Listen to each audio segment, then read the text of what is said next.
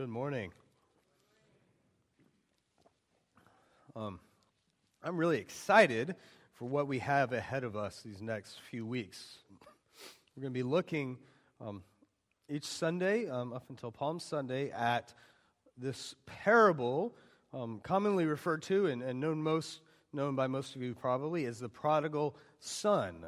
And it's this great story of a son who has abandoned his family and then is received back with open arms. What we fail to often notice, I think, is that there's actually two sons in this parable. There's the son who runs off and comes back and is celebrated. But then there's the older son, the older brother. He doesn't run off.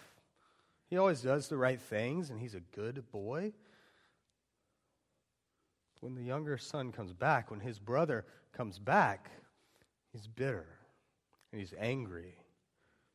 And we don't know what happens to him. That's the parable we'll be looking at this week. But before we get ahead of ourselves, that's not this week, but this series is the prodigal son. But before we get ahead of ourselves, just to note, we're going to be using this book by Timothy Keller, The Prodigal God, to assist us as we look at this parable. This is a fantastic book, and Keller does a great job of unpacking this parable, and we hope to reflect some of that on Sunday mornings. And so what we're doing then is we're going to take this journey together. We want you all to have a copy of this book. We want you to read this book. We want you at some point in the next few weeks to find a small group that you can read the book with, that you can discuss. And we're going to facilitate all of that, and you've heard about that, and you'll hear more, and that'll come up again. But how are you going to join us in this? How will you join us? Because this is a journey we're going to take as a church. Why? Because we want to be a church. We want to be a family that knows the grace of God, but not one that simply knows it, but one that can extend it, that can offer it into this world. So if we don't do this, if we can't do this sort of inward reflection, and guys, I'm going to tell you right now, it will be very hard. You'll probably realize things about yourself that you don't want to know. I'm not trying to scare you away, just being honest. If we can't do that, though, if we can't reflect on ourselves, there's no way we're going to be able to step out of this room and share the grace of God with others. There's no way we'll be able to fulfill our mission, to impact the world in Jesus' name. And so we're going to do this self-reflection on the prodigal God. The prodigal God. Now why is it titled that? What a strange title. Right here, at the beginning, towards the beginning of my book, there's a definition for prodigal. Recklessly extravagant and having spent everything. Recklessly extravagant and having spent everything. Now, in one sense, yes, that describes the younger son who received his father's inheritance, went out to a far country, blew it all, was wishing he could eat the food the pigs were eating, and comes back. He was recklessly extravagant, and he spent everything. But if we use that word prodigal just to describe the one son, we lose track of two major characters in the story. The older son and the father. The prodigal God. Think about our God, who in many ways is recklessly extravagant, chasing after us, the lost. And did he not spend everything, even his own life, to get us back? So that's where we are and where we're going, this idea of the prodigal God. So today, our task then is to set the stage. What's happening? What's going on in Luke in this passage? Who's Jesus talking to? That's a very important question to ask. Who is Jesus talking to? So maybe you have your Bibles. It'd be great if you brought it. Maybe you think, you know what, I should bring my Bible to church more. This would be a great time to do it. Next 6-7 weeks, you could bring your Bible to church. But if not, if you have a phone, that works too. No Angry Birds. But we'll always have it up on the screen right behind me as well. So we're in Luke chapter 15, if you're following along. This chapter has 3 parables. We read 2 of them this morning. The lost sheep, the lost coin. The very next parable, maybe it should be called the lost brother. Or is it the lost brothers? We'll get to that. The lost sheep and the lost coin. But even before we get to the parables, the first two verses are extremely important. Who is Jesus talking to? Who is around Jesus? Now, the tax collectors and sinners were all drawing near to hear him. And the Pharisees and the scribes grumbled, saying, "This man receives sinners and eats with them." So we see it straight up. There's two types of folks around Jesus. There are the tax collectors and the sinners, and there are the scribes and the Pharisees. First, tax collectors and sinners. These are the outcasts of Jewish society. They have rejected God. They've rejected the moral laws of Scripture. They are living in the right here and the right now. Perhaps you could call them younger brother types. They are extravagantly living, or maybe not even that extravagant, but they are certainly in a far country, far from God. And these people are hanging out around Jesus. So let's just consider, for instance, a tax collector. It's going to be that time of year. Time to pay the tax man. Who's really excited about that? Anybody? Maybe there's a tax collector in here and you'd be excited. But nobody really likes to pay taxes. We have to, and there are plenty of good things come out of them, but it's not a necessarily fun thing. Now consider this. These tax collectors were Jewish, but they were working for the Roman government, the Roman Empire. And here's how they made their living. They had to go and collect the money to pay to Rome, but they didn't get like a salary. The money they got to bring home was anything and everything they could gather on top of the actual tax. And so, for instance, if the tax was $5, if the tax collector could get you to pay $10, he got to pocket half of it. See how that works? They were not very popular people. Zacchaeus, a wee little man, you remember him? He was a tax collector. Matthew, one of Jesus' disciples, he was a tax collector. But in terms of the general Jewish society, they were not welcome. Or how about the sinners, tax collectors and sinners, drunks, prostitutes, criminals? These were the sinners, and they had long ago rejected God. They had long ago rejected any sort of civilized boundaries of moral behavior. They were outside. They had a fast life. They had wild living, younger brother types perhaps as well. Compared then to the Pharisees and the scribes, the other people listening to Jesus, these were the Jewish elite. These were the religious people. They never failed to miss worship. They never failed to memorize their scripture. They never failed to know every single thing they were supposed to do and not supposed to do, and they lived it out to a T. These were morally upright and holy people. And along with the sinners and the tax collectors, they're all listening to Jesus. Now, there's another important thing about these people. It's not just that they're there, but they're each doing two different things. First of all, tax collectors and sinners, what are they doing? Verse 1. The tax collectors and sinners were all drawing near to hear him. They were coming to see Jesus. Jesus and his message was attracting these sinners. Now, this isn't sort of a one-way attraction where Jesus is like, no, get away from me. I don't want anything to do with you. No. Jesus says, come. Come and eat with me. Come and dine with me. Share in the most intimate moments of my life at this meal. Let me heal you. Let me serve you. Jesus welcomed these outcasts. How dare he?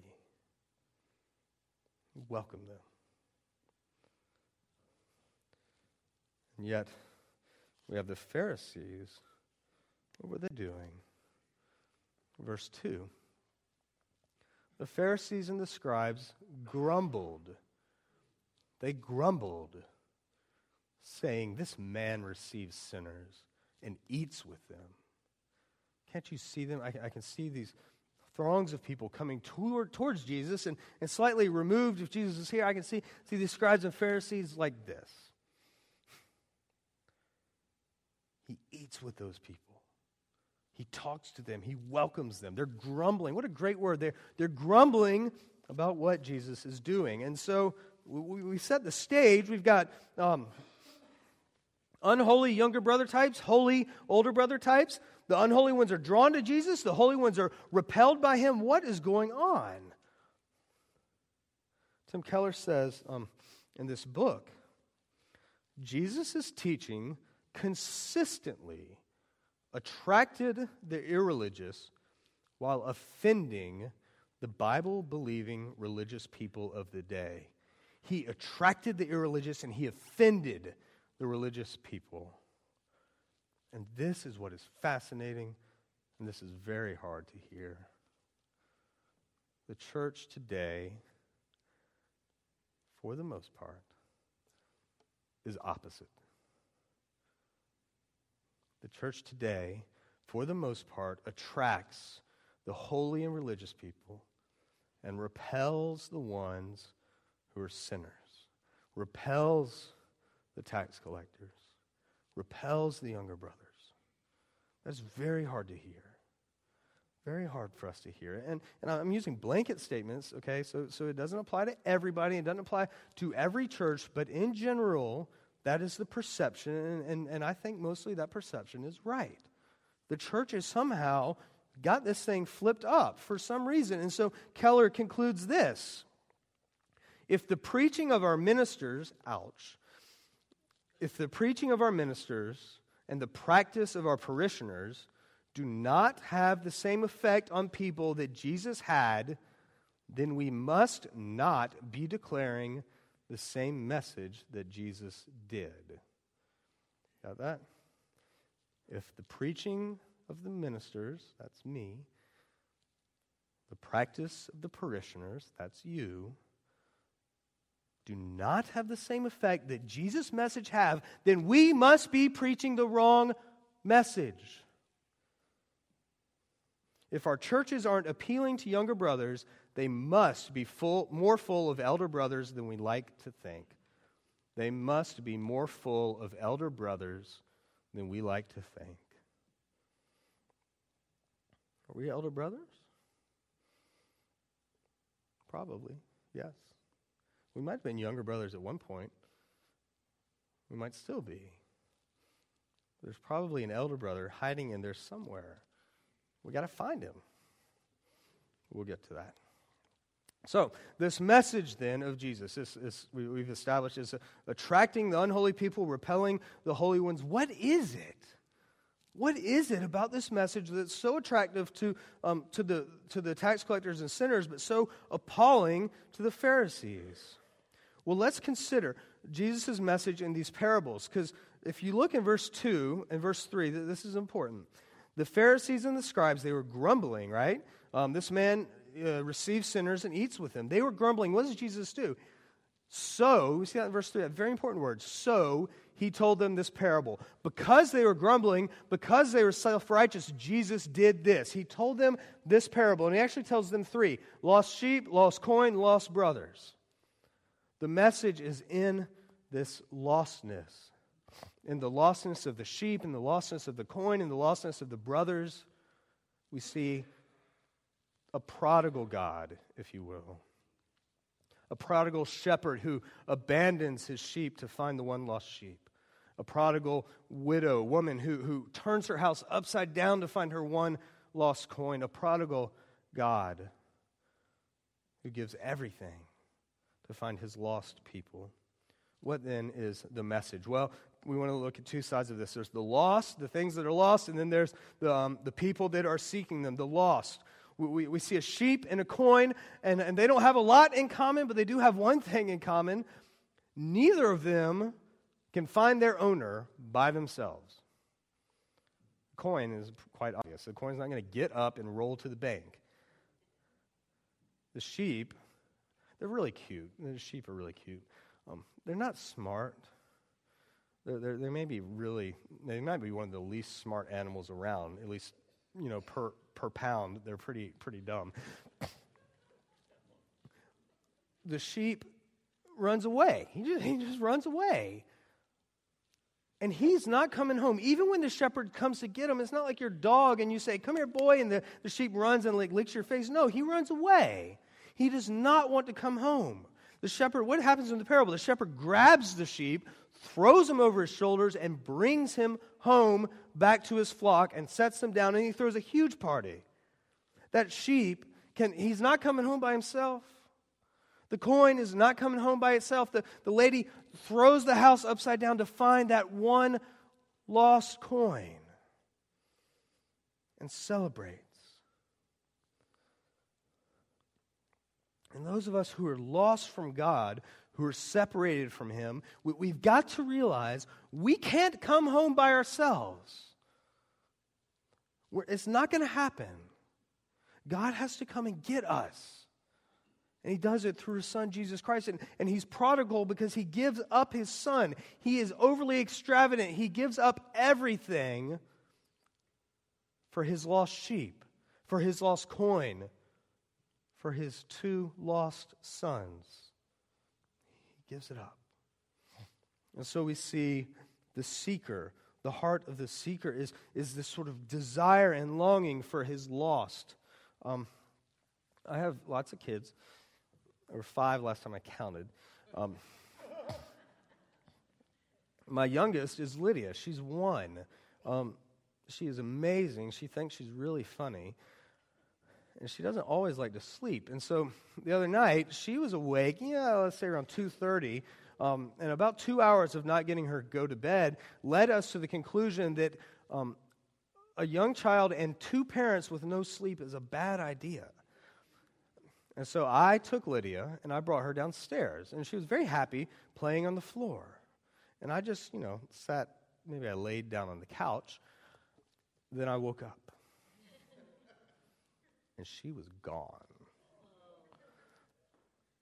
And that feeling when you wake up and you're in an unfamiliar place, y'all been there, and you're like, first thing is, where am I?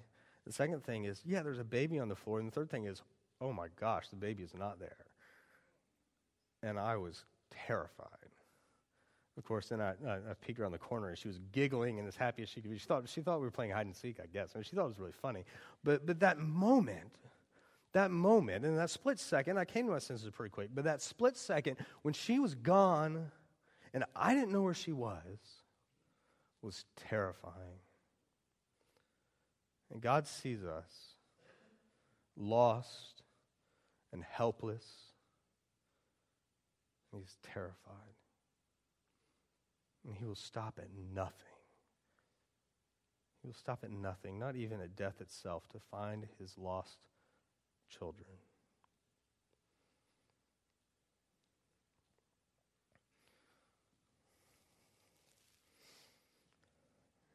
And so here's what we have to realize as we go through this study.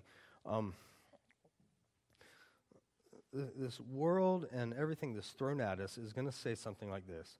Religion is man's search for God. So, Buddhism, Hinduism, Islam, atheism, anything we're doing is us searching for God. Now, the message of Jesus Christ is that God is searching for you.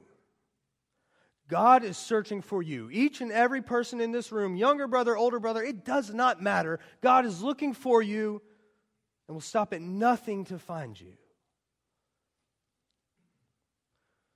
And so we're going to go into this study, and we're going to look at this parable. The next few weeks, we're going to go to the next parable, the parable of the 2 lost sons, and we're going to realize that both of these boys are lost. The one who leaves and comes back, and the one who was there the whole time. They are both lost. And I sincerely hope, and I sincerely pray that we have some younger brother types here this morning. I really hope that. And the message is this: come home. Come home. God is searching for you. He wants to find you and bring you home. But I'm guessing, because you're here on Sunday, most of you are probably elder brother types. You're near the Father. You know the Father. You maybe were a younger brother at some point, and there's probably still part of you that wants to be a younger brother, but you probably have some older brother in you. And you've got to realize that. You've got to recognize that. What is it about our lives, and about what we say and about what we do that is going to proclaim the message of Jesus so that those who are lost, those who are clearly far from God, will know that God is looking for them and searching for them? That's what you have to ask yourself. That's what we want to ask ourselves this week, this month, this Lent. Let's search our hearts. Where's that older brother? Maybe for some of you, where's that younger brother? He's in there too. But for most of you, for me, where's that older brother? God wants to find him too and redeem him and restore him. Let's pray.